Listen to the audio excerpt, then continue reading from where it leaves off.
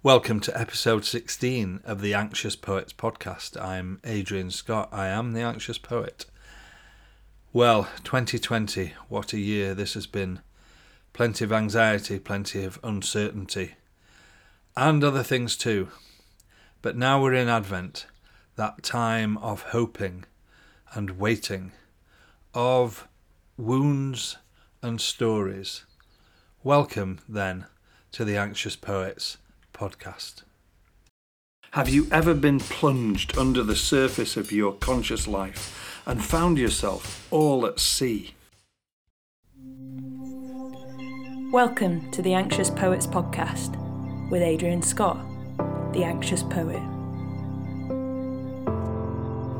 Reworking the territory of the past, exposing that the presence in loss is the impudent sprouting of a new life. There is a certain kind of vow no one can make for you. It is the vow of vulnerability. Poetry, anxiety, and vulnerability. This is the Anxious Poets podcast.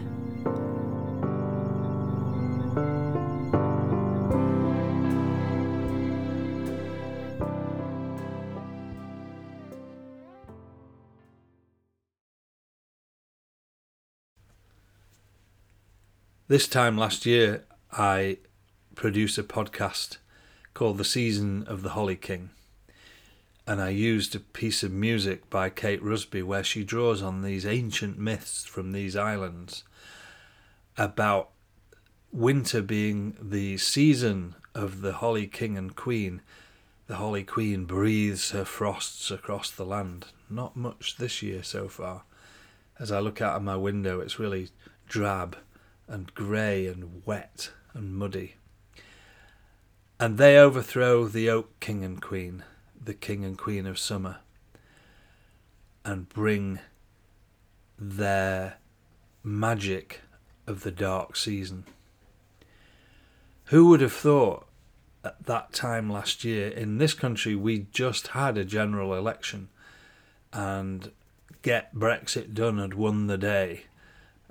That image of Boris Johnson driving through a JCB through a wall of white polystyrene bricks, and there was a sense of purpose and energy to that part of the body politic, and many other people were feeling very bruised.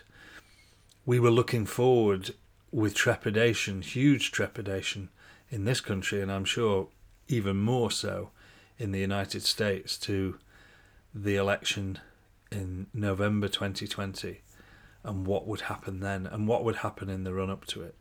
So there was already a sense of unease and uncertainty and division. And then, of course, we went to Cornwall for New Year, and there were some articles on the news about Wuhan province in China and some virus, and that it was quite virulent, and I remember thinking, oh, like Ebola, wow, those poor people over there, well, gosh, I wonder how they'll fare. Never dreaming for a moment that it would affect us so directly. And then the year began to unfold, and we all know where we find ourselves now. And this year, I found myself having to think more about something that is a Christian religious idea or phenomenon, but I'd like to open it out beyond traditional religion. The idea of Advent. I was asked to put together an exhibition, an online exhibition for the local spirituality centre, Worlow Spirituality Centre, about my work in Sheffield. For the last 3 or 4 years, I've been traipsing, as I've said before, around the city like some hobnail artist trying to scrap together found images. For me, that's what I feel I'm about. You get these artists that go out and find found objects and then make works of art with them. I go out and find images with my camera and conversations and encounters and relationships and try and draw them together into poems and photographs that express something about the city of Sheffield that I live in, with a view to opening up the idea of the city and the edge of the city and what lies beyond those edgelands and wastelands and then the countryside beyond. Opening that up by looking at the specific city that I've lived in most of my life. And I call the exhibition a Sheffield Advent, Hope and Waiting, Wounds and Stories. And as I was thinking about what to speak of in this podcast, those images and that sense of Advent being a time of waiting. And we are in a time of waiting in so many ways. We're waiting for relief. We've seen apparently this week 137,000 people in this country have been vaccinated with the virus, vaccine against the virus. And hopefully that will spread equitably across the world. And we're all hoping that this will build up that herd immunity that will allow us to return to some semblance of what our lives were like before. The ability to meet and mix and be in crowds and attend events. But we're waiting and we're hoping. And also, as I said on another podcast, I think the virus in Beowulf terms is Grendel, the monster that Beowulf has to deal with. I think climate change is Grendel's mother, and I think there is a lot of hoping and waiting and work for us to do in order for us to know how to handle. I'm struggling for words because I think we're all struggling to understand and to know what is ours to do in order to save, or rather save ourselves. I think the planet will survive us, but will we survive what we're doing is another question.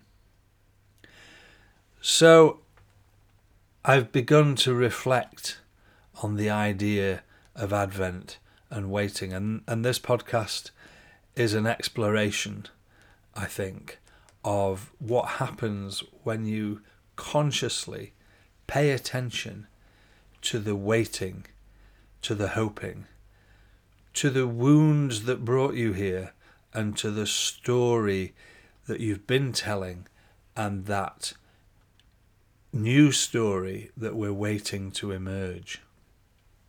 The first piece I want to look at in relation to Advent is something of a hymn that has its origins 1200 years ago in monastic life, but probably back further to the 8th and 9th centuries, or even back to the 6th century.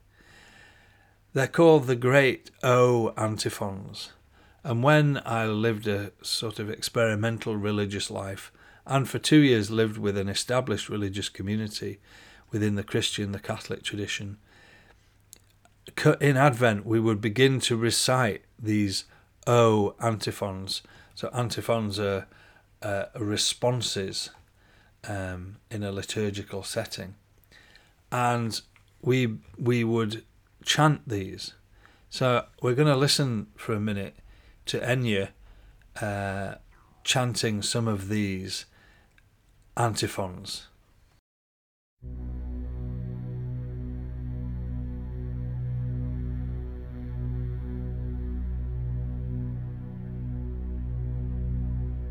O come, Emmanuel,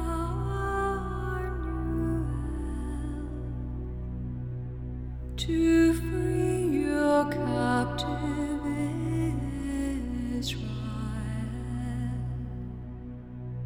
that mourns in lonely exile here. until the Son of God appear. Rejoice, rejoice, O Israel. To you shall come and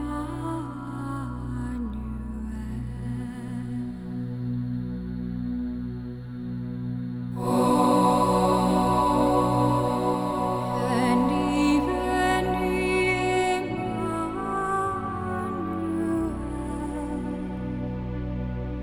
captivum solvi Israel, qui gemit in exilio,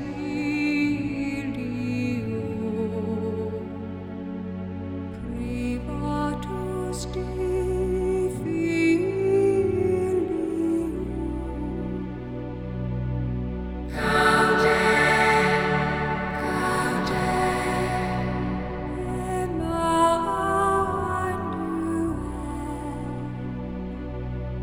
nascitur pro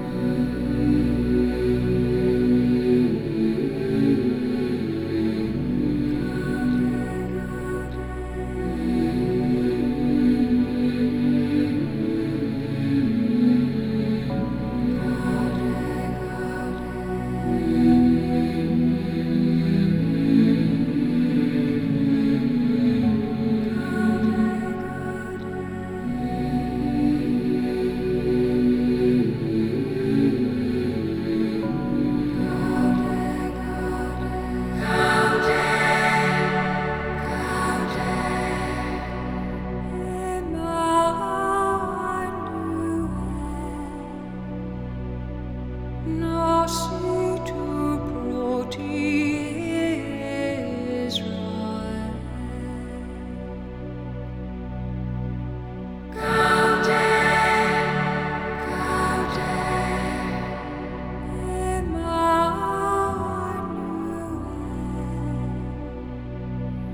nascitur pro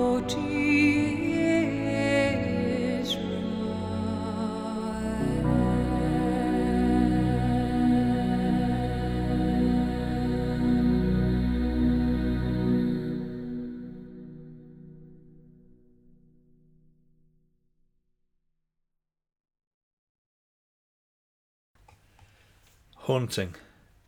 Beautiful. In a second I'll read the words of that. I just wanted to tell you a brief anecdote, just so that you don't read me as saying that unless you're in some religious tradition and the Christian tradition, Advent is meaningless. This desire to mark the dark time of the year goes way back. I think I mentioned it in the podcast last year. We had Saturnalia, the Roman version of it, but there were all kinds of versions of celebration and devotion and ceremony around the dark time of the year, and recognizing that it was an introverted time. But a memory came into my mind as I was thinking about this. When I lived on the other side of Sheffield, we got involved in a campaign to save some playing fields, and we had public meetings. And there was this old gentleman, Bill Brooks, going around with a cap collecting money for the campaign, and I started to talk to him, and he invited me around to his house for a cup of tea and to talk about the campaign. And he looked the archetypal conservative gentleman, white hair, well-dressed, well-spoken. When I had a cup of tea with him and his wife Gladys, I realised that they were lifelong communists. He had been the caravanning and holiday correspondent for the Morning Star newspaper, which is the communist newspaper in the UK. And they were fervent believers in the communist ideal. They weren't dewy-eyed. They recognised the terrible things that were done in Russia by Stalin, but they had a belief in the communist manifesto. And they asked me around this time of year if I would take them out to Derbyshire to meet up with their old Jewish friends from London. None of them could drive, so I drove them out there, and we were having a meal together, and they asked me to stay, and they were all having a glass of wine, and they lifted up their glasses at the beginning of the meal. I almost bowed my head. I thought they were going to say grace. And I thought, well, they're not going to do that. He'd ribbed me relentlessly about the fairy tale faith that I had, and they all lifted up the glasses and said, here's to the day. The clink glasses, carried on, and I sat there feeling stunned. And after a little while and a break in the conversation, I said, what day? And they said, the day of revolution, the day when all wrongs will be righted, when equality will be established, when socialism will have triumphed, and the means of production will be owned by all the workers, and the workers of the world will unite. And my mouth fell open, and I said, God, you've got more faith than I have. With my slightly tired old religious faith, I don't have much faith in human beings, and you seem to. And they said, we do. For all the evidence against it, we believe that there is a growing consciousness in human beings that will triumph and create this utopian society. I was gobsmacked. And when I was thinking about Advent, I was thinking about that there is this archetypal movement within us, especially when it's hard and difficult. I remember back to my mother and father and grandparents talking about the war. So my dad was on a ship somewhere in danger throughout the war. My mum, who was a lot younger than him, was a teenager. She was 9 when the war started, evacuated for 6 weeks and brought home by her grandmother because she'd not had a bath for 6 weeks with the family that she was with, and lived through the Blitz in London. And they had that indomitable sense of hope that they believed that things would get better. And I used to say to my mum, how did you deal with it? Next door house was, she once told me, was bombed out. People were killed. And I said, how did you cope with that? And she just said, well, we just got on with it. We just got on with it.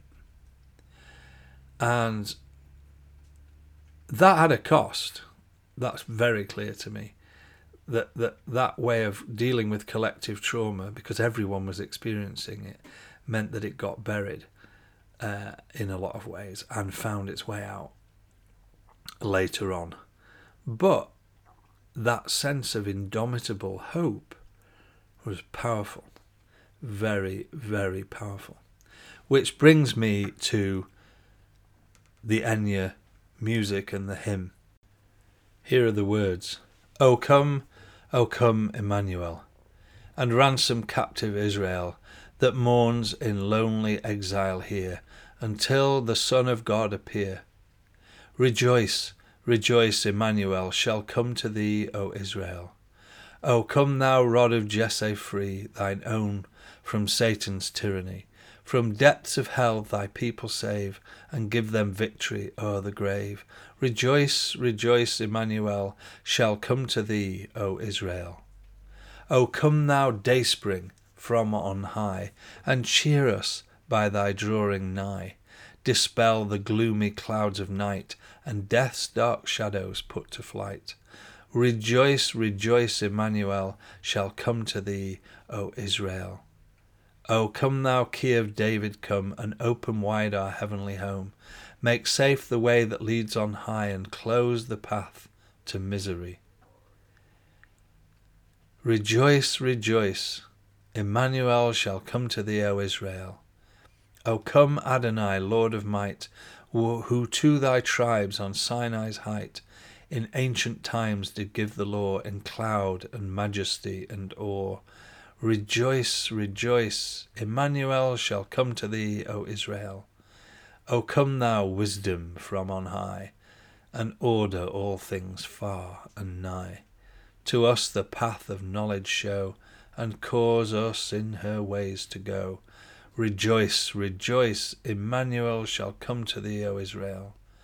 O come, desire of nations, bind all peoples in one heart and mind, bid envy, strife, and quarrels cease. Fill the whole world with heaven's peace. Rejoice, rejoice, Emmanuel shall come to thee, O Israel. The first parts are taken from the Hebrew scripture, Emmanuel. The word Emmanuel means God with us, God in our experience. And whatever persuasion you are, what you believe or don't believe in, the idea of some other greater than ourselves dwelling with us is a deep human instinct. So I invite myself to hear some of those words like captive, exile, tyranny, hell, the gloomy clouds of night and death's dark shadows. Make safe the way that leads to light. Close the path to misery, the cloud and the majesty and the awe. Bid envy, strife, and quarrels cease. Fill the whole world with heaven's peace. They're words worth meditating on. Our world at the moment is held captive. We are in exile from each other, trapped in our own homes. There's a tyranny, in fact there are many tyrannies, but I experience a tyranny of what has come to be coined as fake news. The tyranny of the fact that people would rather believe what they read on Facebook than what an expert might tell them.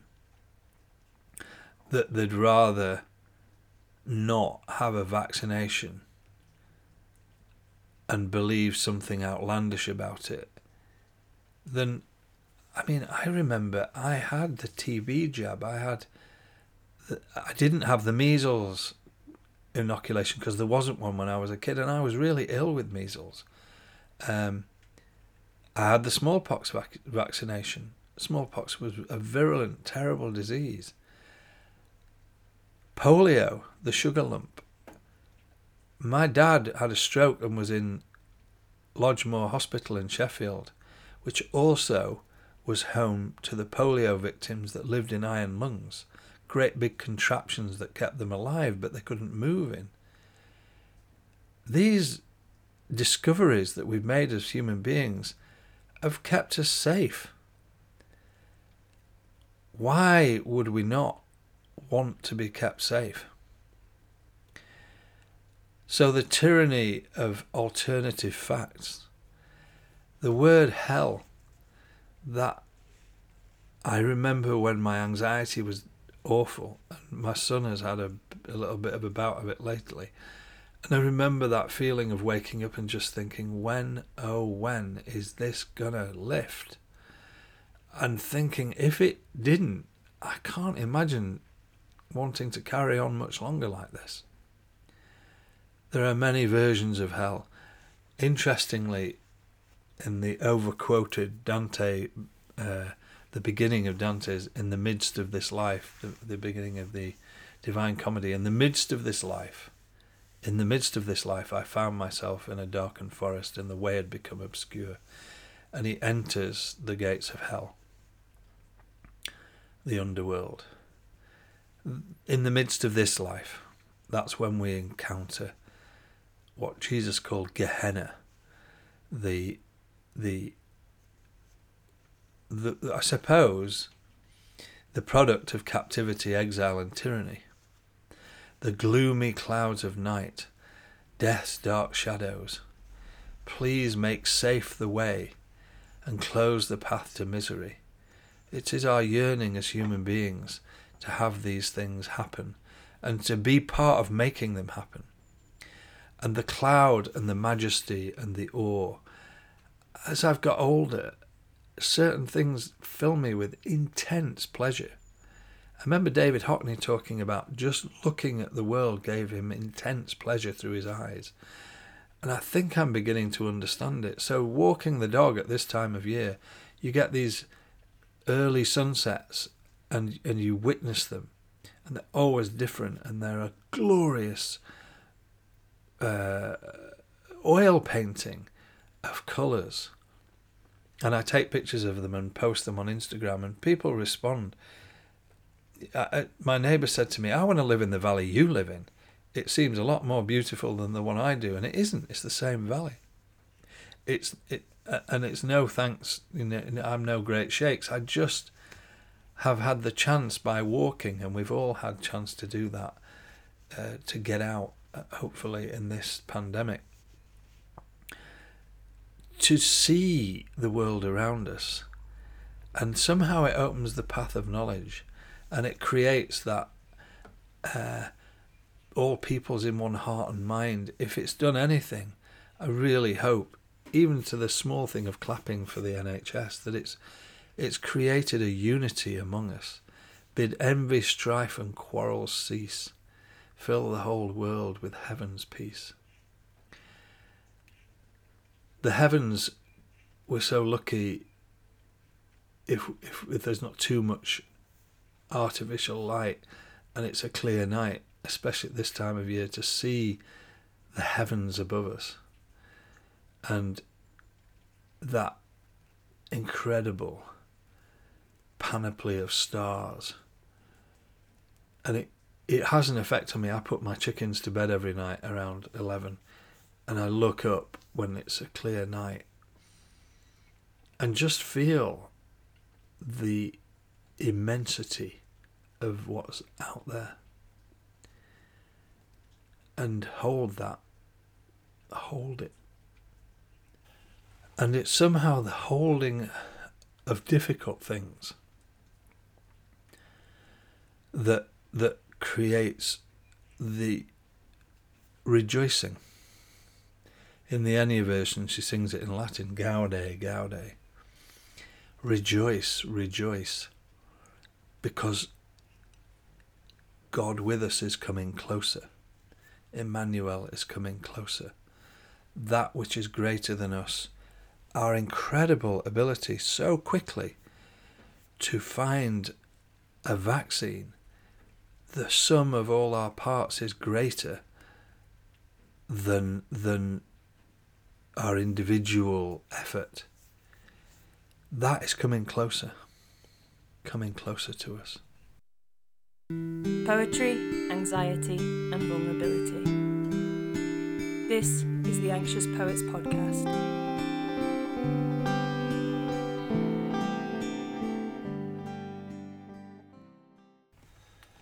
Advent then is something about this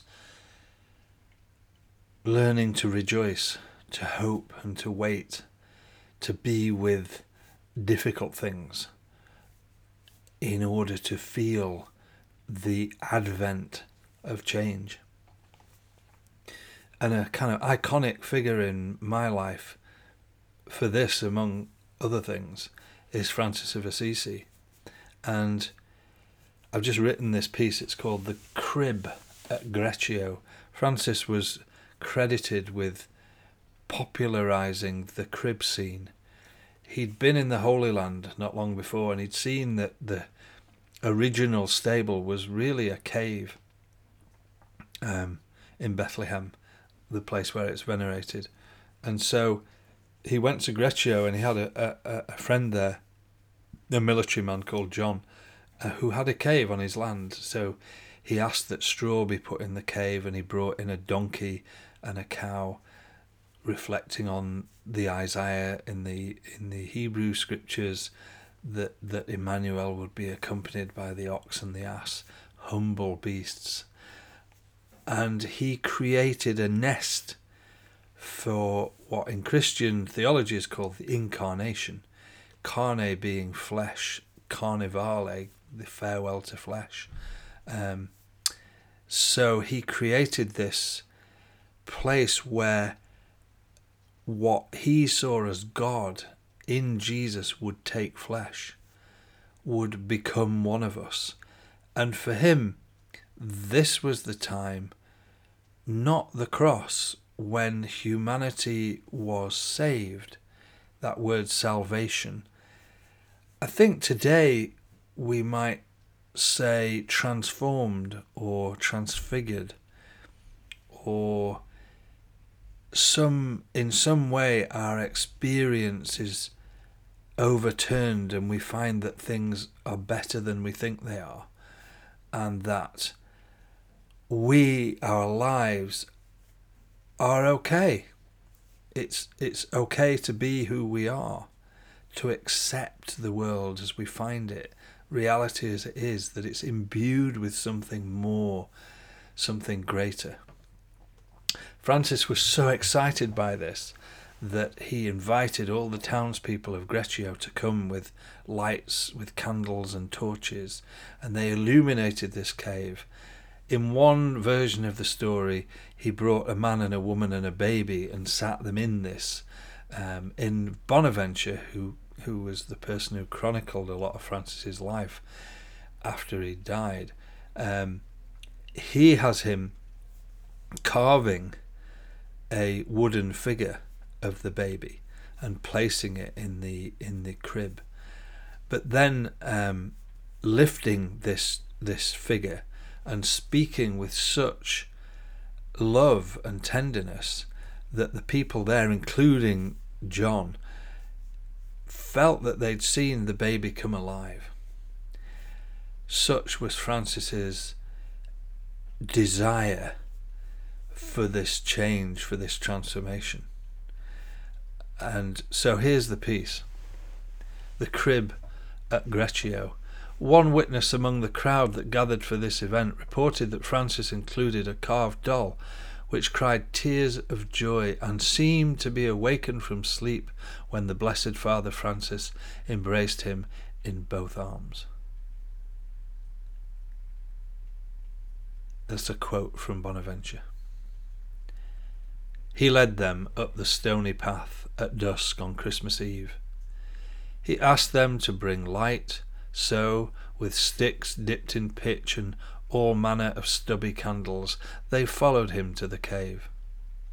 The lights gathered into a luminescence around the place that reminded him of Bethlehem, an earthen womb, a rocky aperture, a threshold of heaven. He had found a donkey cross-backed, and a cow, udder full and calf needy, and with straw he coaxed them to settle into that cave. And for the pallet of golden forage, his hands long-fingered and dexterous had carved a babe to incarnate in wood the long-awaited.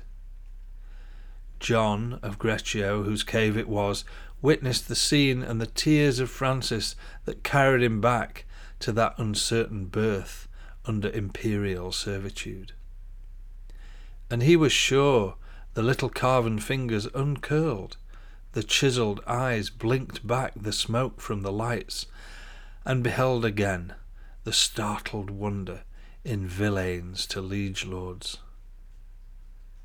Francis finally spoke of the terrifying helplessness that was undertaken to show that each of us, womb-born, is a doorway to divinity.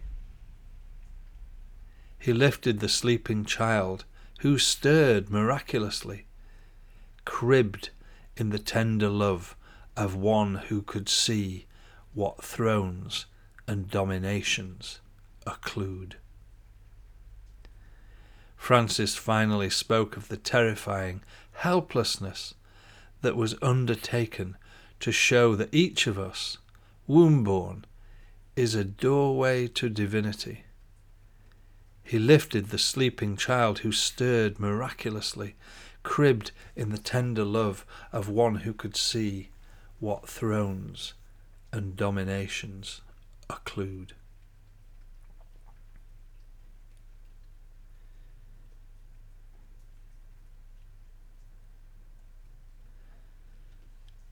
Somehow, And I feel incredibly moved by this.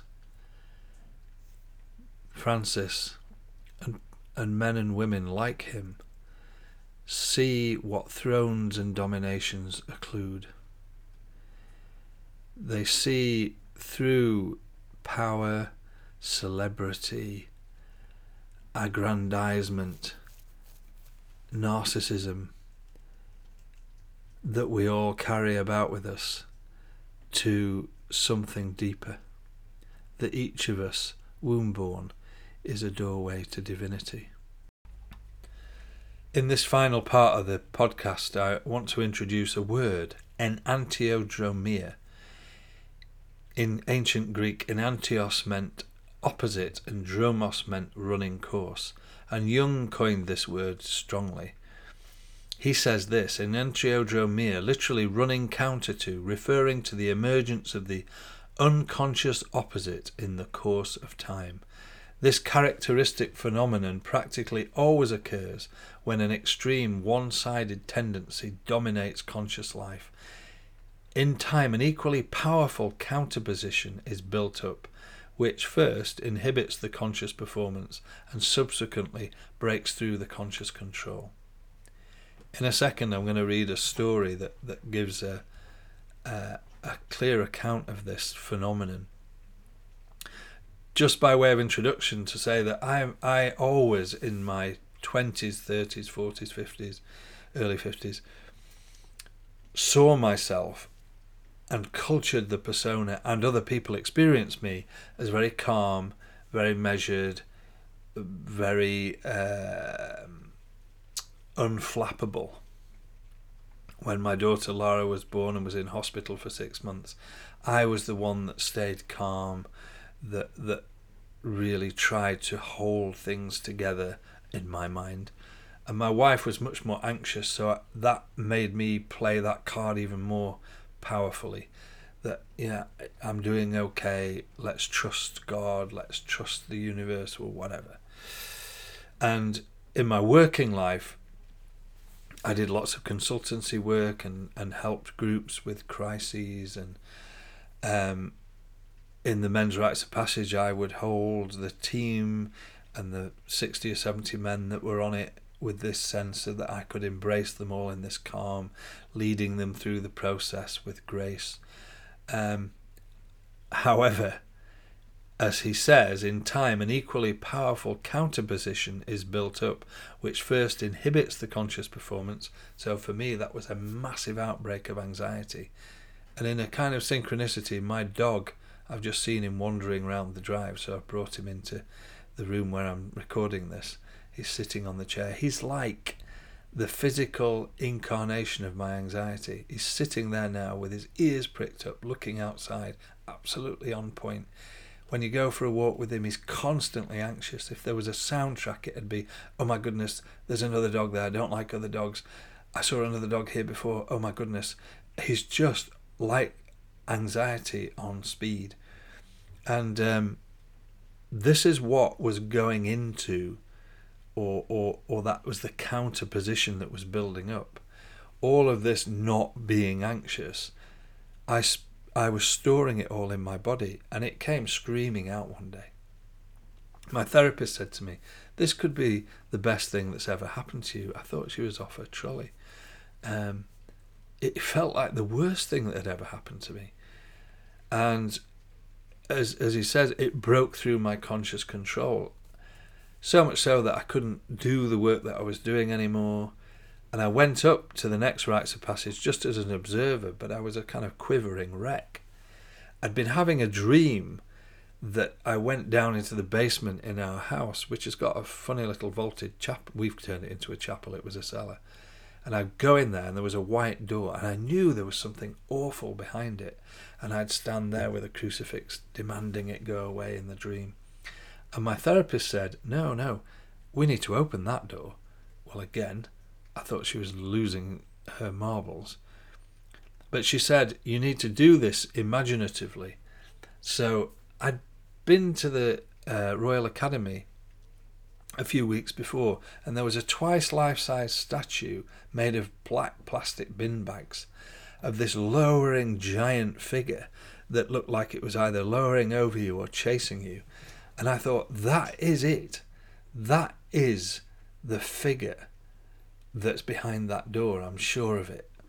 And I told her, and she said, well, if you can find a time to do some active imagination, and that figure will name you and you will name it.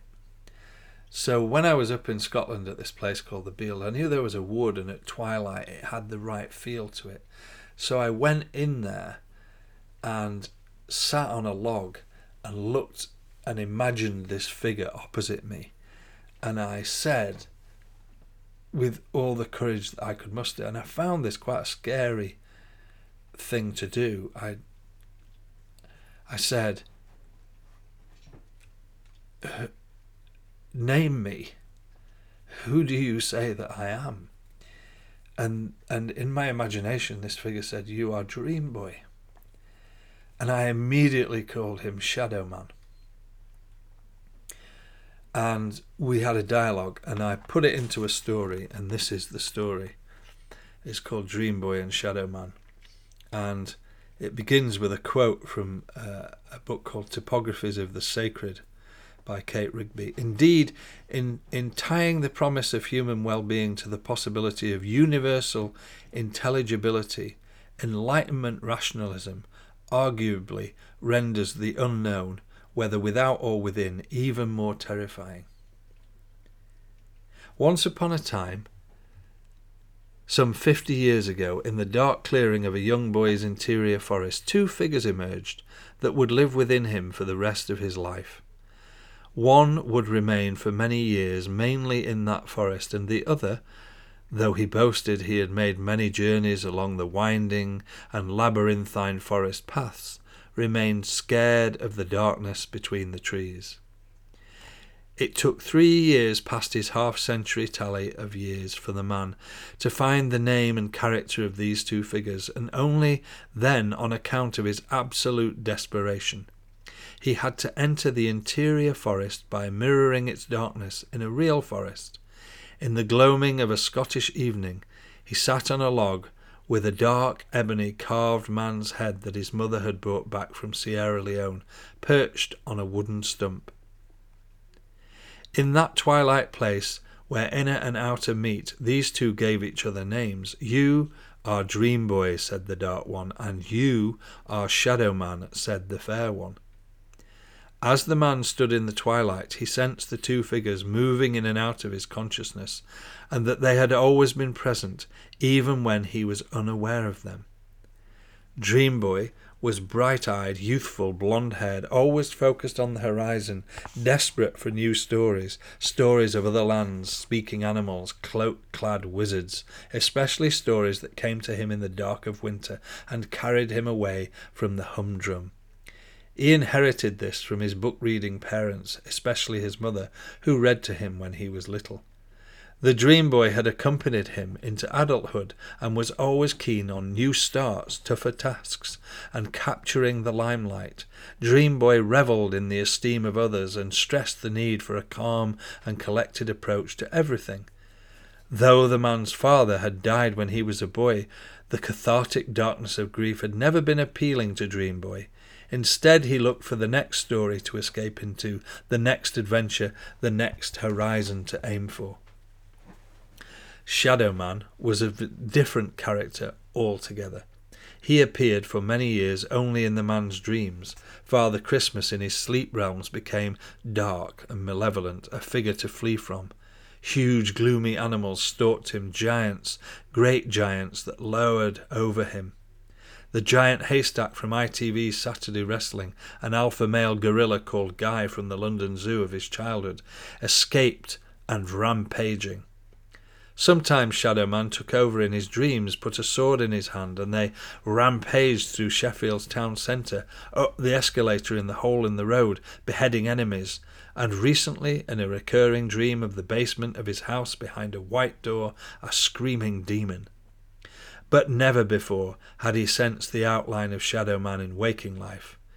He had grown during all those years in the forest. He was now over 7 feet tall, with blurred edges. Flying buttresses of black rags came off his limbs, and his features were indistinct, as they were so jet black, but what was discernible was a deep, unilluminated sadness. The other factor, and this was new to the man, was that there existed between Shadow Man and Dream Boy a cord, umbilical and highly elastic. This meant that where one went, the other would inevitably follow. As the man had grown to maturity, Dream Boy grew up too, in his own way.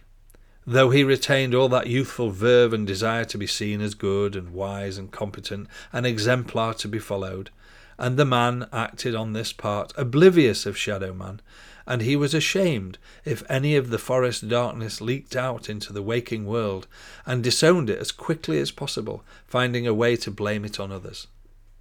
He numbed himself to any feelings that spoke of the stretching sensation that the umbilical and elastic connection engendered in him. He was renowned for his calm and placid demeanour. He was only ever fleetingly aware of his discomforts and ambiguities, his angsts and fears. And because they did not fit his carefully curated persona, he allowed them to pass, with all their toxicity, down the cord and into the Shadow Man, like intravenous perdition in liquid form. The forest, as a consequence, became darker and darker and more alarming. Though it was becoming darker and more frightening, Shadow Man still preferred to dwell in the interior forest, and the man and his Dream Boy did not even suspect the presence of a realm so vast and so dark. The strain on the cord was growing year by year, month by month, and day by day. In the dream world, Shadow Man was forced more and more to make his presence felt. The man would wake up shouting his imprecations at the white and sepulchre-like door in his basement, holding crucifixes up to the aperture, through which he thought some ferocious demonic enemy was about to storm. Even this did not persuade the man and his Dream Boy to investigate this interior forest.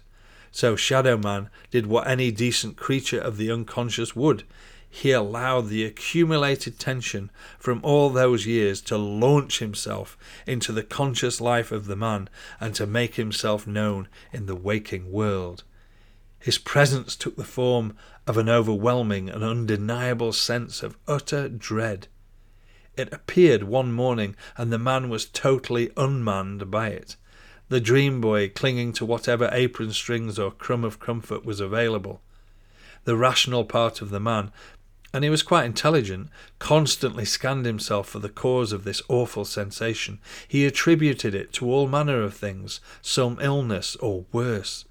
He even began to suspect his own sanity. Shadow Man was becoming bold as he realized that his presence was finally having an effect. The man began asking himself some searching questions and even sought out a healer who interrogated him relentlessly and told him that this was a golden opportunity to step into the fullness of his life. She made him record his dreams and recount them to her, and of course, as any healer worth her salt would do, she immediately discerned the footprints of an unfriended shadow in his life. She was particularly fascinated by the basement door and what lay behind, and so sent him into the forest in Scotland that reflected his inner forest. And here, he saw clearly for the first time Shadow Man and Dream Boy. She intuited that behind that sepulchre-like door was not a demon, but a lost shadow. The first meeting with Shadow Man in waking life caused an intense feeling of sadness in the man's heart. He realized that his blind adherence to Dream Boy had meant that this poor figure standing before him was draped in the funereal shrouds of all his own banished darkness, the darkness that Dream Boy had no time for or interest in. He sensed, in fact, that right now Dream Boy was hiding behind him, clinging rigidly to his coat-tails. The man wept openly at the callousness of his own actions. he stared up at the colossal figure and found, to his surprise, that the giant, too, was weeping. Dream Boy peered around the man's torso and timidly stepped toward the giant. The man handed him a cloth from out of his pocket, and Dream Boy reached up toward the immense dark face leaning down towards him and began to wipe away tear after tear after tear. And immediately began to wipe away tear after tear after tear. In this Advent, we have the chance in this year of years to explore those shadows in those interior forests, both as individuals and as communities. I'm going to finish with a piece called Toft's Lane, which is part of my befriending of this dark time. I walk every day in the valley, and I found this great quote from Laurie Lee, who wrote Cider with Rosie, about the Slad Valley where he grew up in Somerset. Living down there was like living in a bean pod. One could see nothing but the bed one lay in. That's what living in this valley is like for me, and with lockdown, one can see nothing but the bed one lies in, and that's not always been easy. But this particular poem recounts a day of a walk where I met my neighbours who live in one of the cottages up the road and have bought the one next door from. There's an old lady who died there, and they've bought this cottage and they're renovating them, and they've got two little girls, Grace and Edie, and Grace is about 7 and she's just started school. So this piece is about the hope. If Advent is a time of hope and waiting, we've talked about waiting, of wounds and stories, it's definitely about hope. Toft's Lane. The row of cottages nestles into the crag, in the same way as the child above me shapes her frame to her mother's hip. The buildings look down on me as mother and daughter greet me, and my neck cricks up to take in kind faces and sashed windows. The dry stone wall, like a breakwater, keeps the cottages from spilling into the road my dog and I trudge daily. Grace's young voice, lisped by chewing an apple, is crammed with her new term. Mrs. Green is young, and there is also old Mrs. Jameson, and on Wednesday, after lunch, Miss Bankstone for story time. The daughter's garrulousness emerges from maternal skirts, cultivating the affinity of our gateside chats like tea in cups. To Grace's chagrin, grown-up talk begins. Her father from a top window, his big plans that will eat their weekends, as the dog's lead strains against the current of our walk. Both this woman's grands lived in the valley, leaving a long drift of ancestral memory, from the planting of a line of lime trees to the paddling of pools, from old Matty's well to the quarry in Rivelin Glen. I tell her of a photo I found of our house from early last century, walls daubed with whitewash advertising teas and sweets for the wit walkers, a boy and a girl at the door in their Sunday best. The dog and Grace are restless, pulling us away from the richness of stretching our roots into this mill-streamed valley, this green backwater where we ply our subsistence, as it has always been, back into the horse-drawn past. In the last past that a good chat entails, we share that the virus made us walk the valley more, traverse more of its paths and tracks, fall more for its green and shabby charms. We have both seen the barn owl as it swoops down Coppice Lane, outspread over us, cream and brown, at once lonely and at home, and the bat's erratic scattering progress as the dusk catches us unlatched and opened.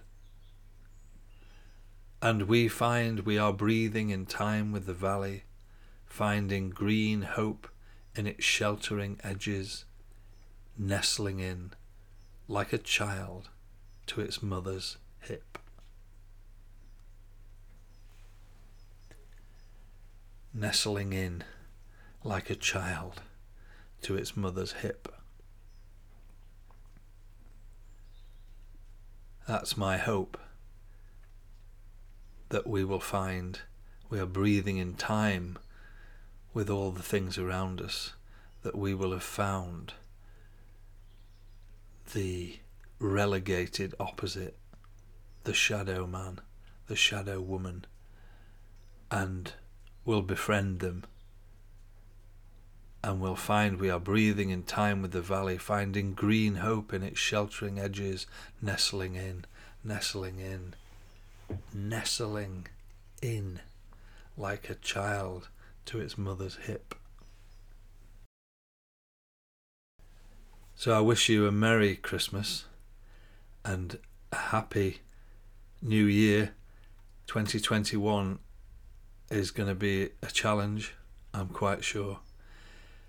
But I hope through understanding our own enantiodromia, our befriending of our opposites, that we can nestle into our lives like a child to its mother's hip, like that child in Francis's nestling crib that came alive in the helplessness and vulnerability of human life, that is cradled by others and finds courage and transformation and growth and change and love over all, above all, and under all love. So go well. I'm really grateful to all who listen to this. The snippets of this odd conversation come back to me at different times and make me feel like it's a conversation worth having. If you want more information about my exhibition, the link will be on the info about this podcast.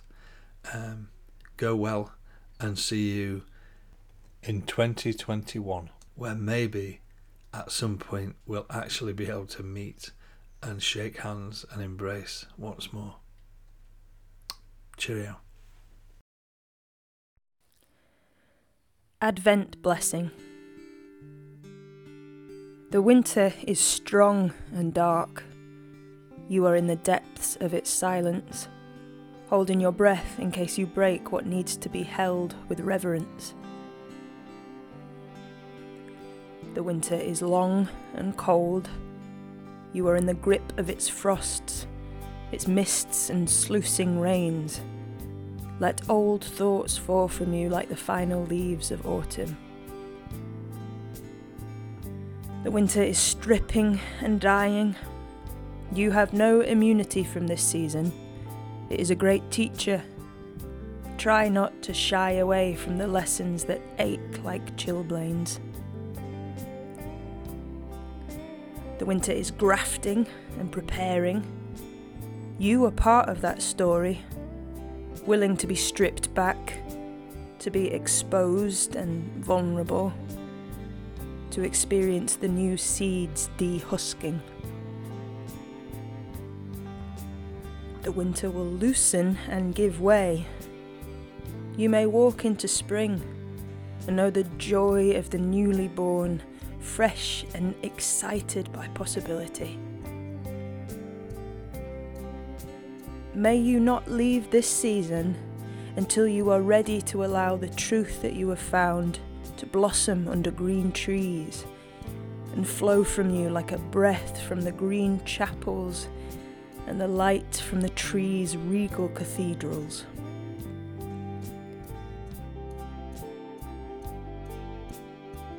Poetry, anxiety, and vulnerability. This is the Anxious Poets Podcast.